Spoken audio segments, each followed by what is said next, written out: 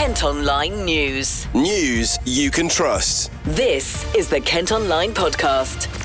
Nicola Everett. Hello, hope you're okay. Thanks ever so much for downloading today's podcast on Tuesday, November the 28th. And our top story today is that the man leading the inquiry into the crimes of David Fuller has said if more checks had been in place at a hospital trust in Kent, he could have been stopped sooner. Now, Fuller, as you may recall, abused bodies in mortuaries at the Kent and Sussex and Tunbridge Wells hospitals over a 15-year period. His crimes involved around 100 women and girls aged between 9 and 100. Well, a report into the first phase of the inquiry has been published today and has made 17 recommendations to try and prevent such an atrocity from happening again. Sir Jonathan Michael is chair of that inquiry. Failures of management, of governance, of regulation, failure to follow standard policies and procedures, together with a persistent lack of curiosity, all contributed to the creation of an environment where he was able to offend and to do so for 15 years without ever being suspected or caught. This is not solely the story of a rogue electrical supervisor. Fuller's victims and their relatives were repeatedly let down by those at all levels whose responsibility it was to ensure that they were appropriately cared for and protected in the mortuary. Over the years, there were missed opportunities to question Fuller's working practices. He routinely worked beyond his contracted hours, undertaking tasks in the mortuary that were not necessary or which should not have been carried out by someone with his known chronic back problems. This was never properly questioned. There was little regard given to who was accessing the mortuary. Fuller himself entered the mortuary 444 times in a single year, and this went unnoticed and unchecked. Mortuary staff were mostly unsupervised and left to their own devices. They frequently did not follow policies and standard operating procedures.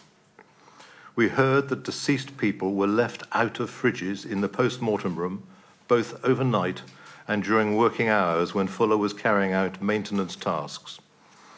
He was not accompanied or supervised by mortuary staff at these times.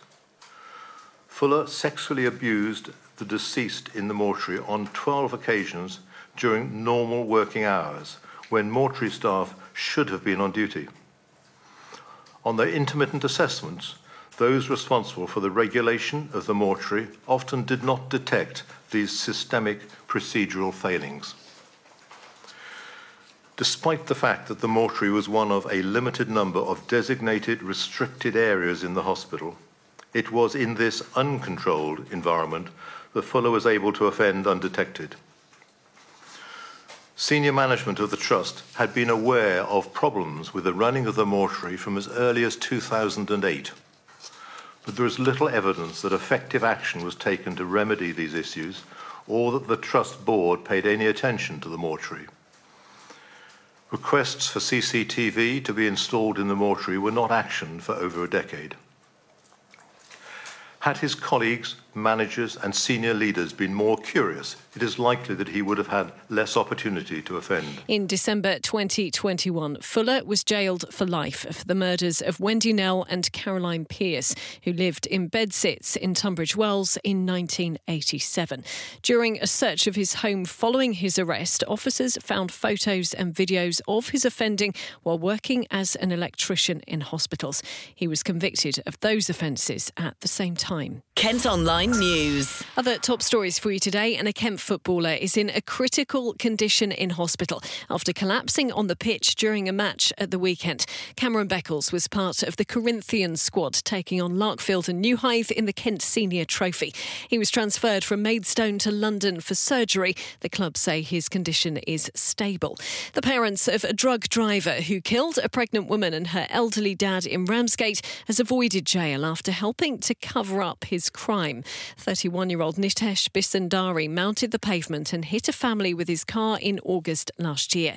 He's serving a 16-year jail term, but his parents, who helped hide his phone from police and remove drugs from the vehicle, have been let off with a suspended sentence.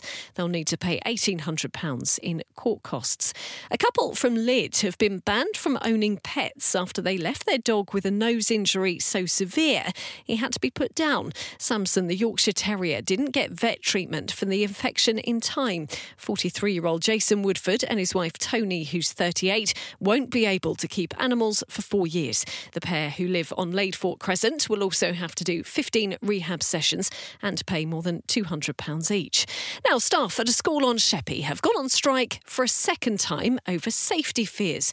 They're calling for changes to the exclusion policy at the Oasis Academy to deal with violence and abuse from pupils. Well, Claire Oosthuizen is a teacher there and joined a picket line last week. She's been telling reporter Cara Simmons why they've walked out. We're on strike because we are in a position where we feel like we can no longer safeguard the teaching and learning within the students in our school. And can you give me some of the sort of behaviour that you've had to deal with? It's not just me. One, I know for a fact that this is behaviour that's seen in other schools as well. But as a union rep, I've had to deal with untold complaints from staff, often while I'm trying to teach myself about unsafe conditions going on within the school.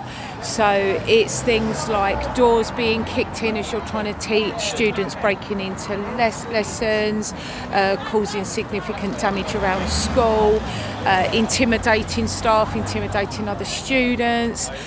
We've had to deal with incidences of verbal assault, physical assault, sexual assault against staff, and staff have now had enough. And most importantly, we need to protect the environment that our students are learning in. It has to be protected. And unfortunately, despite the Trust being told repeatedly over around 18 months that this has been going on, they failed to address these issues. And is it sort of repeat offenders? Is it more boys or girls and more of a certain year that is doing it? Or? First thing, I want to make clear that the majority of our students are amazing. They are amazing individuals and we love teaching them. But unfortunately, there are a core group within school that cause this level of disruption and they are just not being dealt with. And it, like in a lot of schools, the trust put in drop-down policies which don't work. Yet we are always being forced to follow policies. And how I liken it is, you wouldn't put a surgeon into an operating theatre and expect them to do a drop-down approach. You have to trust the professionals to be able to use their expertise. And trust me, our teachers are so highly expertise because of what we have to deal with every day. They have to trust them to be able to know what is good for their students and support them in that, not try to shoehorn them into policies that don't work. The Trust is obviously, there's a few changes that are going to happen sort of next year, moving into a different trust. Do you think that will help the situation? I think this comes as a much wider picture. We have got a percentage of people within the community which do have their own issues, they do have their own problems too, and we need to make sure that the D&V is almost like a whole umbrella of support over these families so that teaching can be valued and that teachers and the learning environment can be respected. It is a whole bigger picture, but it's about time that the Department of Education saw that staff can't do their jobs as effectively as they want and that they need to actually help. Academy bosses say they've had positive discussions with the NEU as they look to resolve the issue. Another strike is due to happen tomorrow. Kent Online reports. This is one of the most read stories on the website today. A rat infestation has been discovered in a hospital kitchen that serves 1,500 meals to patients each day.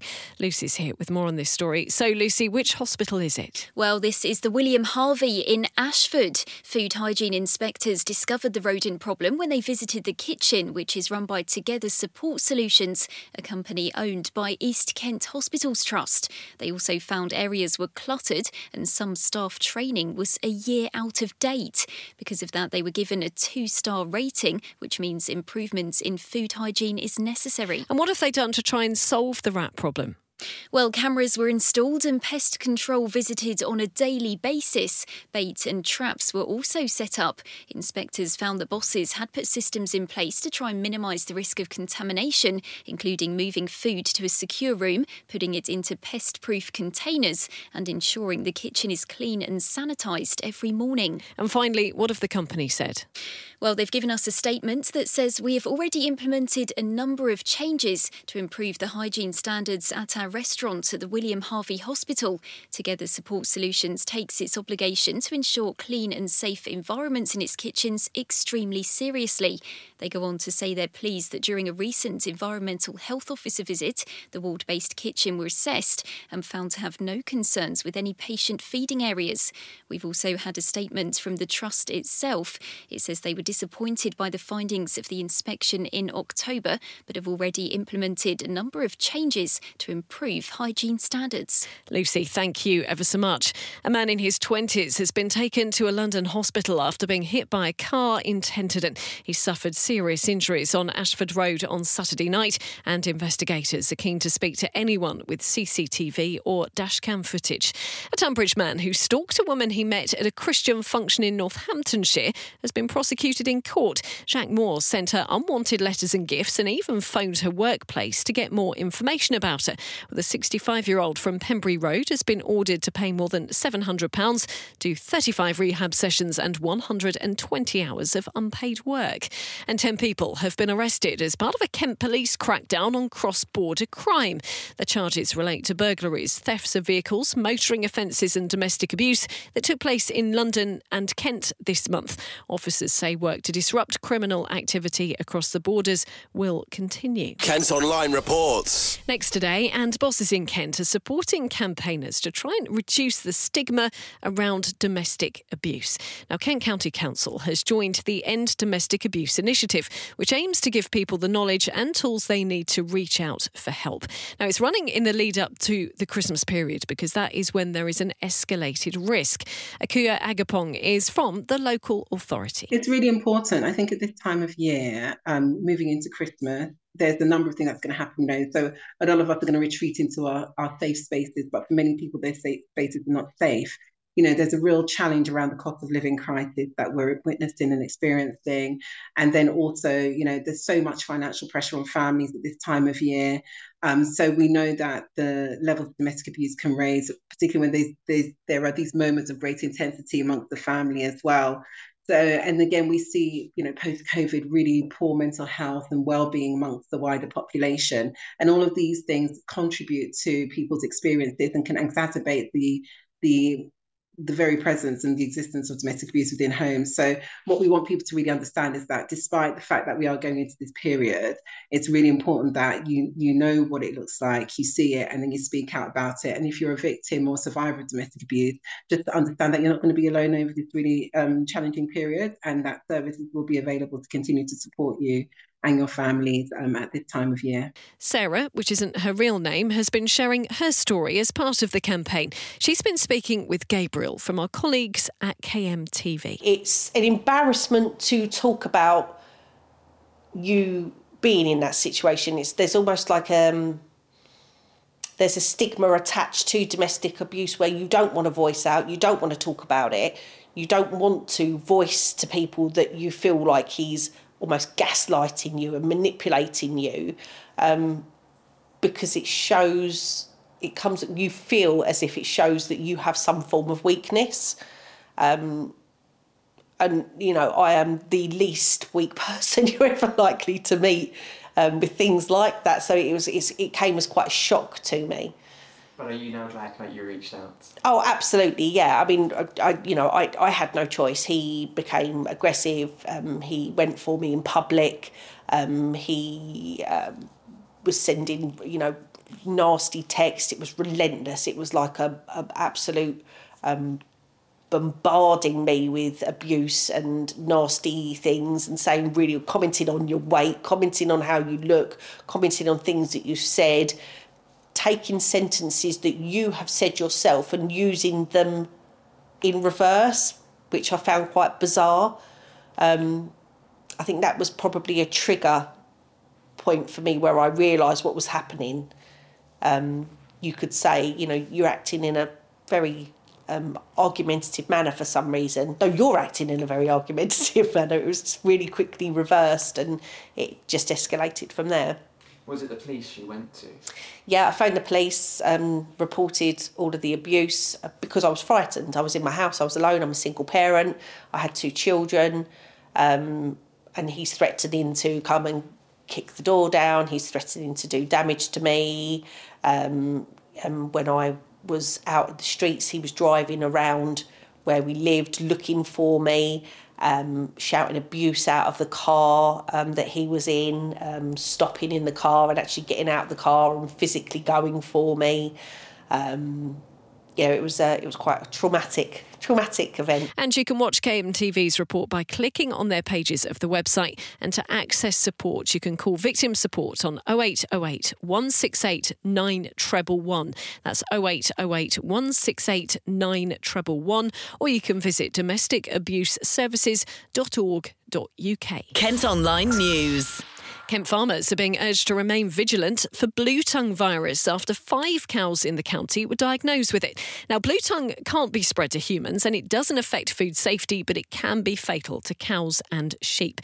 It's transmitted by midgie bites and a 10-kilometre control zone has been placed around the affected farms. Charles Hesketh is from the NFU. Well, I think it is a concern because the last time we really saw this was back in 2008, which feels a long time ago now, really.